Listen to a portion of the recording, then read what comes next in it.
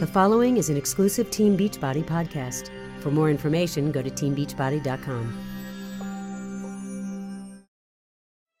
I tell my patients what they put in is what they're going to get out. If they eat healthy, they will be healthy. If they eat junk and trash, they're going to feel like that. When a young woman is overweight, it affects her overall health. She's going to have a problem with her menstrual cycles, infertility. I've been in practice long enough now to where I'm seeing my patients come back and they've had a stroke, they've had colon cancer. She could possibly get diabetes, hypertension, high cholesterol. This is the first time in history that even kids are growing up with diabetes, heart disease. You know, they're getting cancers at an early age, and it's critical.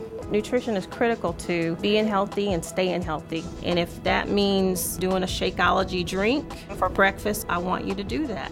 The reason Shakeology works is because there's so many healthy nutrients in it, and it's nourishing your body from a cellular level. It would satisfy me from like breakfast to lunch. I'd have more energy, and it actually really tastes great. When you feed your body healthy, it's going to respond better. That's what's important to me, is keeping everybody healthy so that we can raise healthier children.